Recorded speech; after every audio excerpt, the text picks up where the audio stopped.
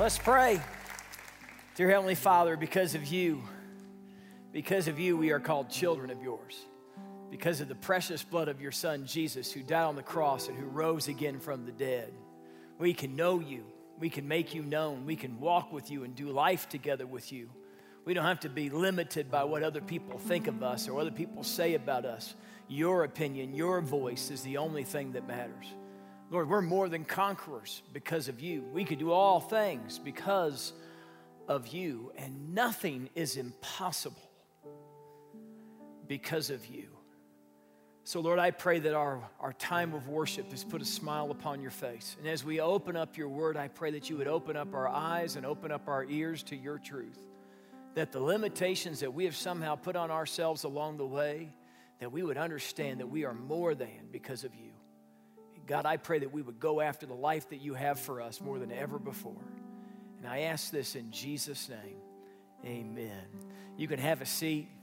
I'm so glad that you're here with us today. I'm also thankful for those of you who are watching us at home, on the stream, maybe on the treadmill. I don't know where you're at, but we're glad that you're a part of the Sagebrush family as well. We're very thankful for you. We love to see the family of Sagebrush be expanded and extended upon, and that's what happened in last past weekend. We got a phone call Sunday morning that my daughter's water had broke, and so they went immediately to the hospital, and on Monday morning, this little guy was born. It's my first grandson, pretty excited about it. His name is Cade. He is named after his dad. He's the fourth in the family line. He comes in at 6 pounds, 13 ounces, 22 inches long. He's a lean, mean, fighting machine. I tell you what, he's already learning his math facts. It's just been a week, but he's already got multiplication down up to 9, so it's pretty impressive. He's a chip off the old block. That's what he is, yeah. So we're excited to bring him into our family. And I want to say a big thank you for all of you who prayed for my daughter and also have been praying for my daughter, Cammie, who just underwent some back surgery. We really won't know the situation of how well the nerve surgery went until the doctor said about a month or 2 months, but she's still home resting well, taking her meds and doing quite well. And she feels your prayers and your words of encouragement, and they mean the world to her. I think that's an appropriate thing we talk about that because we're talking about adversity today. We're talking about overcoming things that other people try to put on us, try to make us feel like we are less than. See, I believe that there's something deep inside the human spirit, that when God's Spirit gets a hold of us, that we can become overcomers, that we can become something beautiful, that we can become something great. Think about this. Bury him in the snows of Valley Forge and you get George Washington. Raise him in poverty and you get Abraham Lincoln.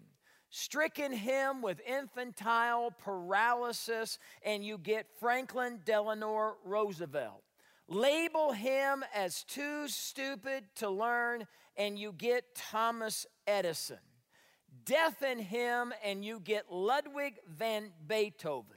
Call him dull and hopeless and flunk him in the 6th grade and you get Winston Churchill. And then my favorite one, tell him he's not imaginative enough. Tell him he's not creative. Tell him that his sketches are infantile and you get Walt Disney.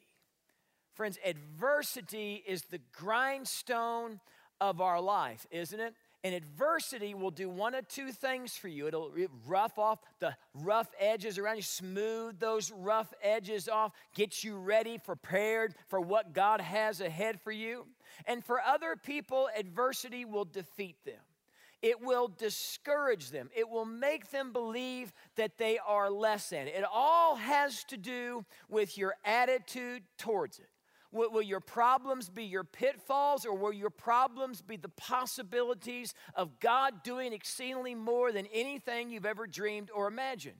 Will the obstacles in your life stop you from being all that God wants you to be, or will the obstacles be opportunities for God to do something absolutely amazing with your life? Friends, we were born in adversity and we must rise to the occasion to become the people that God wants us to become. I read a story this past week about a girl named Wendy Stoker, one of my all-time heroes.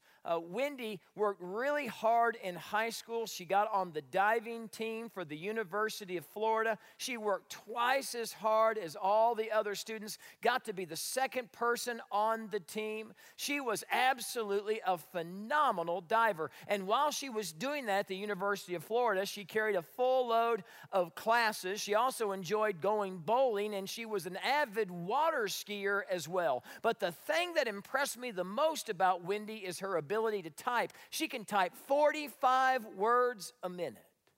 Oh, did I fail to mention that Wendy was born without any arms? This girl overcame one obstacle after another, and it just makes you wonder, how many times did somebody say you can't do it? I wonder how many times she heard, I don't see you in that role. I don't think you should attempt that. I think that might be too dangerous for you. After all, you've got a handicap here. I don't know if that's for you.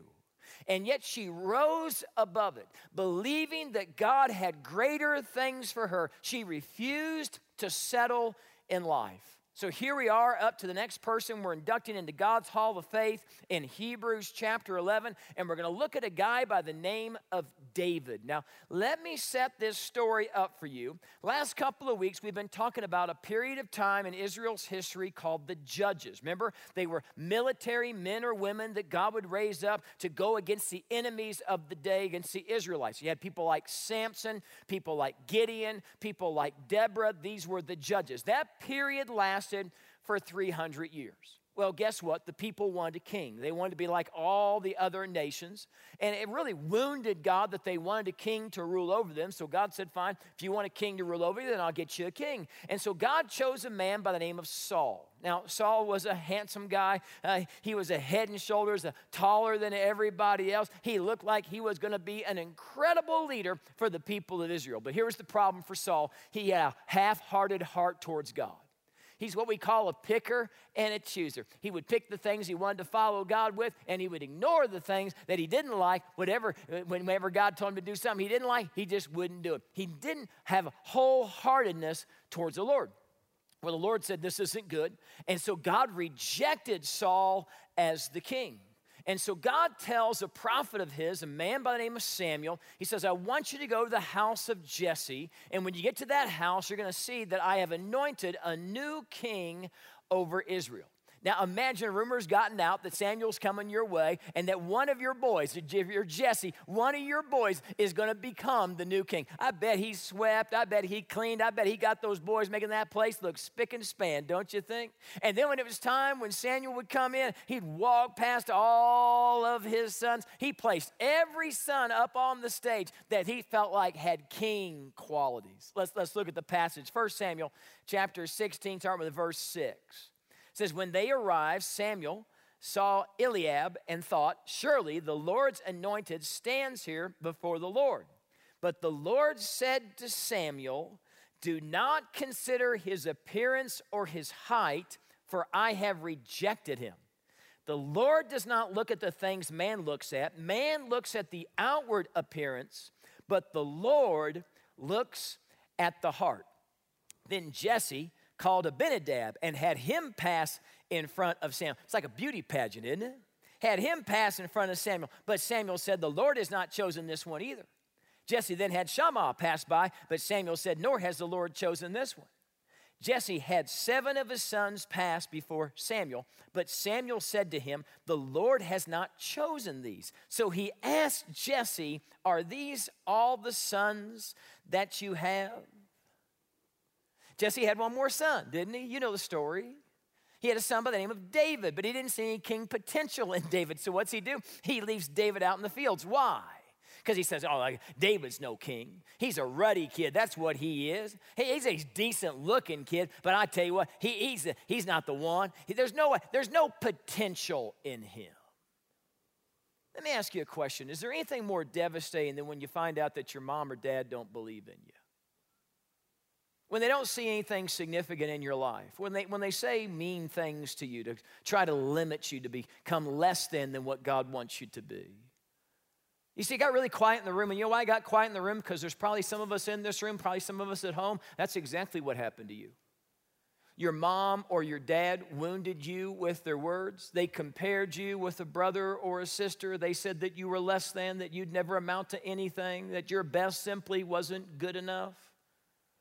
We talked about this a few weeks ago, right? We talked about favoritism. We said, let's be careful that we're not showing favoritism from one child to another child. Let's believe in each of our kids. Let's hold each of our kids in high esteem. Let's build them up so they might see what God placed inside of them. Every one of our children is unique. Every one of our kids can do something great for the things of God and for the kingdom of God. But that wasn't the way Jesse was. Jesse finds out Samuel's coming. He lines up all of his boys, all of them except for one. The one that he felt like didn't have any king potential at all. And some of you understand exactly what I'm talking about. In fact, some of you are continue to walk in the wounds because you never could hear your mom or dad say that they loved you. You never could hear your mom or dad say, you know what, I'm really proud of you. You do that really well. I think you're going to be great. I think you're going to be highly successful one day. You never heard those words come out of your mom or your dad's lips. And even to this day, some of us, you're living in the shadow of that, aren't you?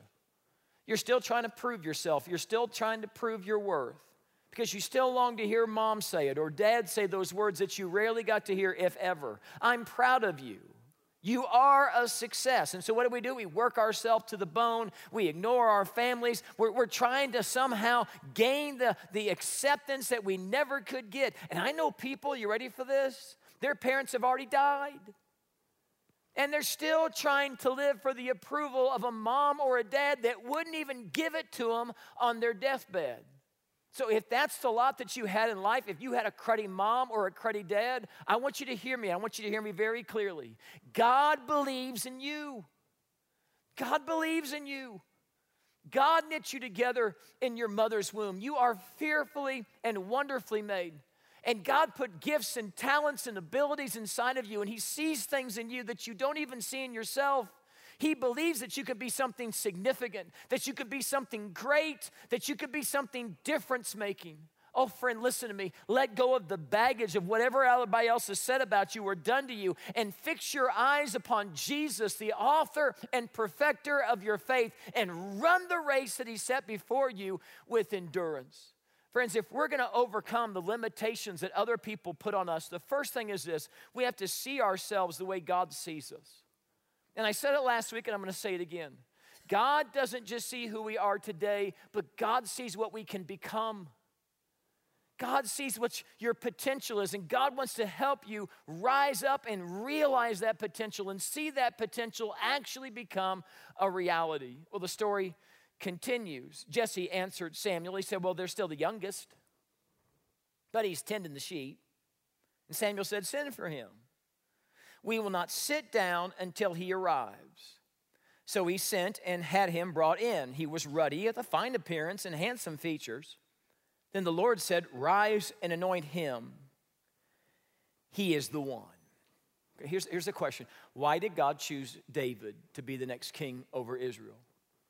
Because we know that Jesse didn't see anything kingly in him. So he's not taller than the brothers. He's not more muscular than the brothers. He's a good-looking kid, but he's not exceptionally good-looking. He's not exceptionally talented or gifted. Why choose him? Do you remember what God revealed to Samuel when he looked at Eliab? He said, man looks at the outward appearance, but God looks at the heart. God cares more about your availability than He cares about your ability. Let me say that again because that was good. God cares more about your availability than He cares about your ability. See, what God's looking for is someone who wants to be used. God's looking for somebody whose heart is wholly devoted over to Him. So we got to pause here for just a second. We got to ask ourselves a question. Is our heart wholly devoted to the Lord? Do I really love the Lord my God with all my heart and all my soul and all my mind and all my strength? Or is somewhere along the way has something else begun to rival my relationship with God? And it could be something good, right? David just loved God with every fiber of his being. Think about this from God's perspective. He's already anointed another king, a guy named Saul, and he was wishy-washy. He had one foot in, one foot out. He had a divided heart. And God said, this isn't going to work. This guy's not going to be obedient. This guy's not going to do the things I want him to do. So I'm going to choose David. Now, it's interesting that David wasn't perfect by any stretch of the imagination, now was he? Later in his life, he will commit adultery. Later in his life, he'll be an accessory to murder. I mean, David, he got off track really bad. But one of the things we can always say about David is that his heart was always with the Lord. Even though he got sidetracked, because nobody's ever going to be perfect, he loved God. He wanted to please God. Sometimes he put that on a shelf, but for the most part, that's what he wanted. Even God said, there's a man after my own heart. When I think about David, I think of a guy who was zealous for the Lord. Now, that's not a word that we use much anymore. But I came across this in a book, and I thought it was really good. This is a great definition of what it is to have zeal for God. This is what it says. Zeal is a burning desire to please God, to do his will, and to advance his glory in the world in every way possible. A zealous man is preeminently a man of one thing. He sees only one thing, cares about one thing, lives for one thing, swallowed up in one thing, and that one thing is to please God. Whether he lives or dies, has health or has sickness, whether he's rich or poor, pleases people or gives offense, whether he's thought wise or foolish, gets the blame or the praise, whether he receives honor or is given shame, he burns for one thing. And that one thing is to please God. It doesn't do it perfectly by any stretch of the imagination, because none of us can do that, but that's the one thing at the end of the day. Even when he blows it, he comes to God and says, oh, God, I'm so sorry I blew it. I just want to live for you. I just want to please you. You look at the Psalms, that most of the Psalms are written by David, and you think about the passion and the intensity that he has for his relationship with God. One of my favorite Psalms, Psalm 27, says, one thing I ask, this is David, one thing I ask, and this is what I seek, that I may dwell in the house of the Lord my God forever and ever and ever. That was the desire of David. Look what the Bible says here in 2 Chronicles chapter 16, verse 9. The eyes of the Lord search the whole earth in order to strengthen those whose hearts are fully committed to him.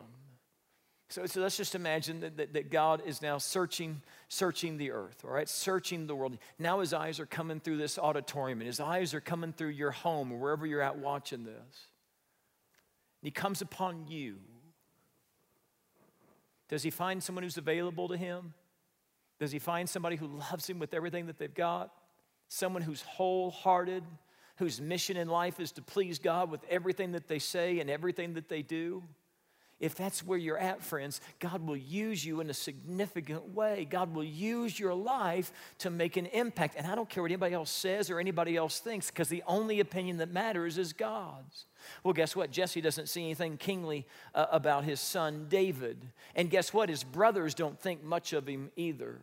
One day, David's dad says, hey, why don't you go check on your brothers who are fighting against the Philistines? And when David is there, he hears this loud mouth of a giant by the name of Goliath defying the armies of God and defying God himself. Let's look at it. This is 1 Samuel chapter 17, verse 22. It says, David left his things and the keeper of supplies and ran to the battle lines and greeted his brothers. As he was talking with them, Goliath, the Philistine champion from Gath, stepped out from his lines and shouted his usual defiance, and David heard it. When the Israelites saw the man, they all ran from him in great fear. And David asked the men standing near him, what will be done for the man who kills the Philistine and removes this disgrace from Israel? Who is this uncircumcised Philistine that he should defy the armies of the living God? They repeated to him what they had been saying and told him, this is what will be done for the man who kills him. When Eliab, David's oldest brother, heard him speaking with the men, he burned with anger at him and asked, why have you come down here? And with whom did you leave those few sheep in the desert? I know how conceited you are, how wicked your heart is. You came down only to watch the battle. Now, what's going on here? Why is Eliab giving David such a hard time? Well, Eliab's embarrassed. And why is he embarrassed? Well, he's the oldest. He's the strongest. He's the most handsome. He's the first person that Samuel looked at when he had the line of who was going to be the next king, right? So this is the guy that you would logically think is going to take on the giant. But Eliab doesn't want any part of that giant. He's cowering in fear. He's scared to death. And then his youngest brother comes up. and begins to ask different people, hey, what will be done? What's the king offering for the guy who shuts this loud mouth up? And Eliab is embarrassed because David is willing to do something that he's not willing to do. So what's he do? Tries to limit him. He says, what's the matter with you? Well, you should be back in the fields. Oh, you should be talking like this. You should be back in the fields with those few sheep. I know how conceited you are. I know who you really are, what's really going on. He's trying to keep him down. You ever have people in your life that try to keep you down? That dog you, that slam you, that say all kinds of evil things against you, and these are people that you respect, people that you admire, but you want to do something great for the Lord, and they say, oh, you can't do that. We've tried that before. It won't work. They just kind of push you down, push you down, push you down, push you down. I remember when I was first starting off in the work field, I was 16 years old, got a job working at Macy's on the dock, and while I was working at Macy's on the dock, I was trying to do my very best. My dad told me you show up, you give your very best, you stay out of the drama, you keep your nose clean, and you get your job done. So that's what I did. I went in there, I had my task list, I started working through my tasks, and my boss was always impressed because I was the first one to get all my tasks done, and you know I did it with excellence. Well, guess what? The other guys I was working with didn't appreciate it. And they put it on me, and they said, what are you doing? You're making all of us look bad. Slow down. What are you doing? They're trying to limit me. They're trying to make me less than. Why? Because I'm showing them off. That's what's happening. And they don't want to rise to the occasion. They just want to coast. Now, let me ask you a question. Why are you listening to people who just want to coast in life? Why would you ever let somebody who's not doing anything with their life stop you from doing something with yours? I mean, consider the source. Who is the person that's saying these things to you? Are they overachievers? Are they overcomers? Are they doing something great for the things of God and the kingdom of God? Because if they are, they're not going to put you down.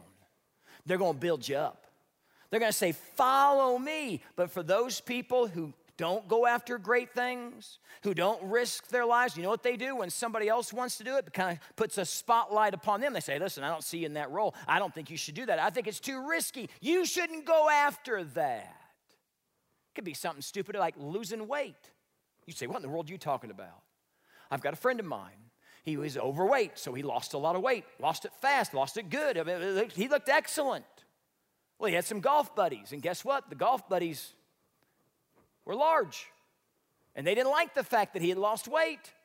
So every time Friday would come rolling around, it was time for them to go golfing. Guess what? The golf buddies would put it on him. They'd say, you're too skinny. You look like a wuss. What's the matter with you? You got cancer? What's the matter with you? You need to bulk up again. You need to get bigger. Why did they say those things to him? Because they had no desire to be healthy themselves. And he made them, in their minds, look bad. And so what they want him to do? Gain the weight back. And he did. Friends, who are you listening to? Who's trying to tell you that you're less than, that you'll never amount to anything? Consider the source, because God has great dreams for you. God has great plans for your life. And that brings me to point number 2. If you're going to overcome the limitations of others, you've got to listen to the only voice that matters. And the only voice that matters is the voice of God. And you've got to fine-tune your ears to the voice of God, because there are plenty of critics out there. Plenty of people want to keep you down and make you believe that you're not going to accomplish anything great. Do not listen to them. Don't let anybody give you a less than kind of life. Keep your ears in tune with the voice of God. Well, guess what? King Saul hears that there's somebody in the camp that's actually willing to take on this giant of a man by the name of Goliath. And he is so excited. So he calls David in, thinking he's going to see a mighty warrior. And in comes this shepherd boy. And Saul is discouraged. This is not the kid that he was hoping that was going to come and fight the giant. Look at what happens here. Saul takes one look at David and says, you're not able to go against this Philistine to fight with him, for you're a youth, and he a man of war from his youth. Again, too many people listen to people with no vision and no drive and no passion. But David wasn't having any of that. See, David's father saw nothing more than a shepherd, and David's brothers saw nothing more than a loser, and King Saul saw nothing more than a boy. But God saw a king. Make no mistake about it. God's still looking for someone, anyone who still believes that God can do something significant in their life. At some point in time, you've got to get mad.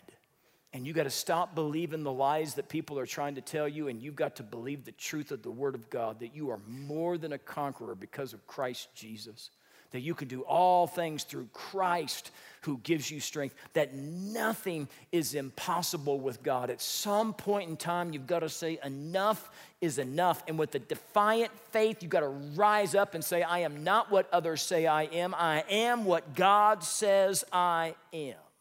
I can't stand it to hear people say, I guess this is the way I'm always going to be.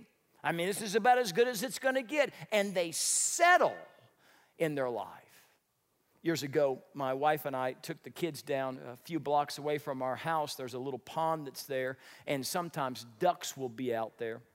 My wife would always bring breadcrumbs to feed the ducks. And, you know, you normally feed the ducks. You have the kids over here, and the ducks are over there, and you kind of throw the breadcrumbs over where the ducks are at. But my wife has a strange sense of humor, so she would throw the breadcrumbs at my kids' feet. And so the ducks would kind of waddle up there, and they would kind of peck around at the kids' feet, and the kids would scream, and they'd run around, and they would, well, actually not. So my wife just laughed and laughed and laughed. She just thought it was so funny. To this day, my middle daughter, Hannah, has a phobia of birds, and I think it started right there with the breadcrumbs, to be honest with you. Because on this particular day, she was peppering breadcrumbs, peppering them and peppering and peppering at all three of my kids, and they're running around, they're screaming, the ducks are having a great time, but Hannah's not. Hannah is scared to death for her life, and my wife just keeps peppering the breadcrumbs at her. And Hannah, I can see that she's about to panic. She's about to cry, so I scoop her up. And I think, that duck, you ain't going to catch my daughter right there. I tell you what, I grabbed a hold of her. I said, I got you. My wife starts peppering me with breadcrumbs. And I'm like, what in the world? Now the ducks are coming at me, and they're pecking around at my feet. And I'm like, whoa, whoa, whoa, whoa. And then there was this big duck. Bigger duck than the other ducks, and he was more aggressive than the other ducks. He came closer and closer and closer, became more and more intimidating. And I hate to admit this, but I turned and I ran from the duck. Now, what in the world am I doing running from a duck? I don't know if you know this or not, but I'm 6 foot tall with my shoes on. And I weigh more than a duck. I remember turning around thinking, this is ridiculous. I'm scared to death of a duck. And so I said, okay, Jesus, we're going against the duck. And I headed back. You know what that duck did? He ran away. And I thought, you better run away. I will drop kick you in Jesus' name. I'll tell you that right now. Get away from me. How many of us are running away from a duck? You make so many excuses why you can't be significant, why you can't be something great, why you can't take a risk. It's as if your God is so small, so tiny that he can't accomplish anything great. You're running away from a duck. You used to have great dreams. When you got married, you said, we're going to have the best marriage ever. We're going to have the greatest marriage. We're going to show everybody else what marriage is all about. Somewhere along the way, you settled. Somewhere along the way, you stopped doing the hard work. You stopped showing up. You stopped putting the needs of the other person first. You stopped putting Jesus as the centerpiece of your relationship. You settled. Some of you think that the addiction that you've got is always going to be a part of your life. You're never going to be able to get away from the porn. Never going to get away from the pills. Never get away from the alcohol. This is the cycle that you're in. No matter what you do, no matter what, you're just kind of stuck. Some of you once believed that God could do something significant with your life. And you really wanted to be a part of something significant. But somewhere along the way, you kind of looked around and said, well, nobody else is really that excited about the things of God. So I don't want to be a Jesus freak. I don't want to stick out like a sore thumb. And so along the way, you just kind of settled, didn't you? For some of us, you had these dreams of who you were going to marry. And you took the pastor's advice one day and you wrote down all the things that you're looking for in a person you want to spend the rest of your life with. But now you're in your upper 20s, your lower mid-30s, and nobody has shown up on your radar that meets that criteria. And so what do? You start to mentally just say, well, can't find anybody with that, so I'll get rid of that. And I can't find anybody with that. And what are you doing? You end up settling in your life. At some point in time, you got to say, I've got to do what God wants me to do. And I don't want to settle any longer. I want the best life that I can possibly have. And I don't care what anybody else says. I don't care what anybody else does. God will be with me and God will help me. One of my favorite verses is Deuteronomy 31, verse 8. It says, the Lord himself goes before you and will be with you. He'll never leave you nor forsake you. Don't be afraid. Don't be discouraged. I think some of you are discouraged today because life hasn't turned out the way you hoped that it would have. Because somewhere along the way, you kind of settled for a less than kind of a life. You kind of looked around and said, well, this is why everybody lives their life. But you long for something more. The Lord himself wants to go before you. And he will be with you. He'll take you by the hand. He will lead you one step at a time to the life that you desire deep inside your heart and soul to go after. The third point that I got to make is we got to do what God's called us to do. We got to do what God's called us to do. If God's placed a dream in your life about should be and what could be, then you've got to go after that dream and you've got to fight for it. You got to fight for your marriage. You got to fight for that dream. You got to fight. You got to fight against that sin. Compare the size of your God to the size of what you're facing. Your God can handle it. Is there anything our God cannot do? So Saul says, listen, you're just a boy, you can't fight him. He says, listen, David says, I fought the lions and the tigers and the bears. Oh my, I can take on this uncircumcised Philistine, for the battle belongs to the Lord. And Saul tries to give David his armor, and David's like, I don't need this stuff. All I need is my slingshot. All I need are a few rocks, and all I need is the power and the presence of God. And the Bible says that David ran out onto the battlefield. He wasn't afraid. He wasn't intimidated because the battle belongs to the Lord. So he runs out to face the giant, believing that God's going to do something significant. And this giant was scary. Over 9 feet tall. He had a suit of armor that weighed over 200 pounds. He had a javelin, and on the point of the iron tip was 25-pound iron tip. And he had a shield bearer that went out before him. And in the Hebrew, the word for shield bearer is an adult-sized, 6-foot-tall shield that he's got coming in front of him towards David. You think that's not intimidating? And when Goliath sees David coming his direction, look at what he says. It says, meanwhile, the Philistine, with his shield bearer in front of him, kept coming closer to David. He looked David over and saw that he was only a boy, ruddy and handsome, and he despised him. He said to David, am I a dog that you come at me with sticks? And the Philistines cursed David by his gods. Look at David's response. Come here. Come here. I'm going to give your flesh to the birds of the air and the beasts of this field. David said to the Philistines, you come against me with sword and spear and javelin, but I come against you in the name of the Lord Almighty, the God of the armies of Israel, whom you've defied. This day the Lord will hand you over to me, and I'll strike you down and cut off your head. Today I will give the carcass of the Philistine army to the birds of the air and the beasts of the earth, and the whole world will know that there's a God in Israel. All those gathered here will know that it's not by sword or spear that the Lord saves, for the battle is the Lord's. And he'll give all of you into our hands. Who's the battle belong to? The battle is the Lord's. And I said it last week, and I'm going to say it again. Your life is the Lord's.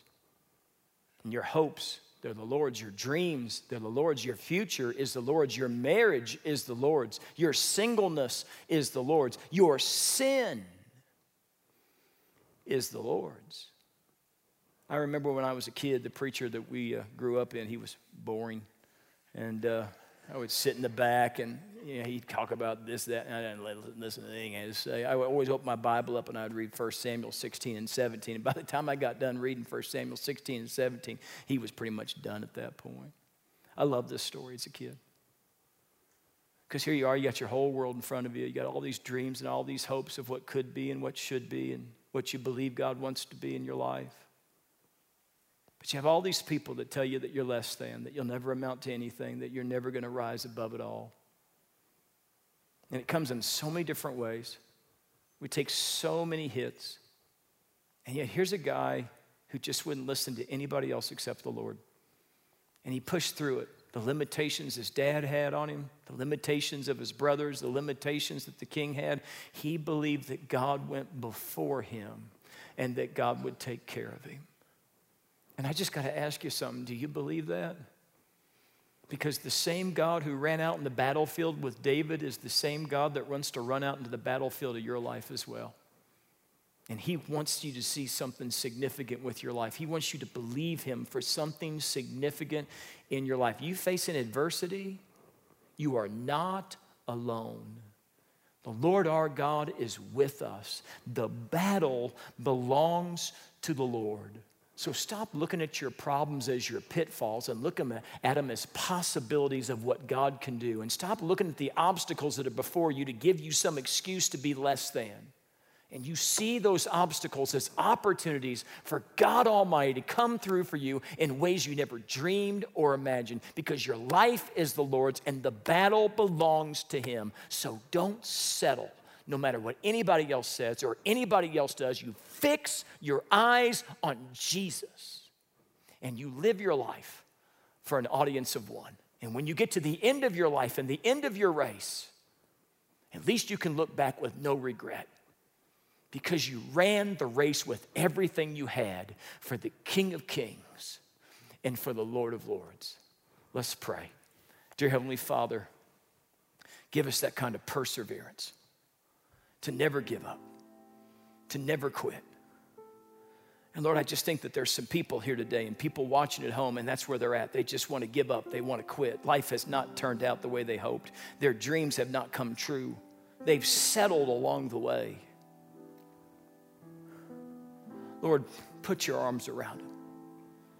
You say in your word that even youths grow tired and weary, and young men stumble and fall, but those who hope in you, you'll renew their strength. You'll renew their strength. God, I pray that you would renew our strength, that we would get back up again, and we would look at any area of our life where we've limited ourselves, where we've listened to the cheap seats making us less than. God, tune our ears to you, to your voice. Help us to see what you see. Help us to accomplish the things that you've set forth for us to accomplish. And Lord, when fear rises its ugly head, please whisper in our ears that everything is going to be all right, because you'll never leave us and you'll never forsake us. Give us the strength and the courage to run out to that battlefield, knowing that the battle belongs to you. I ask this in Jesus' name. Amen.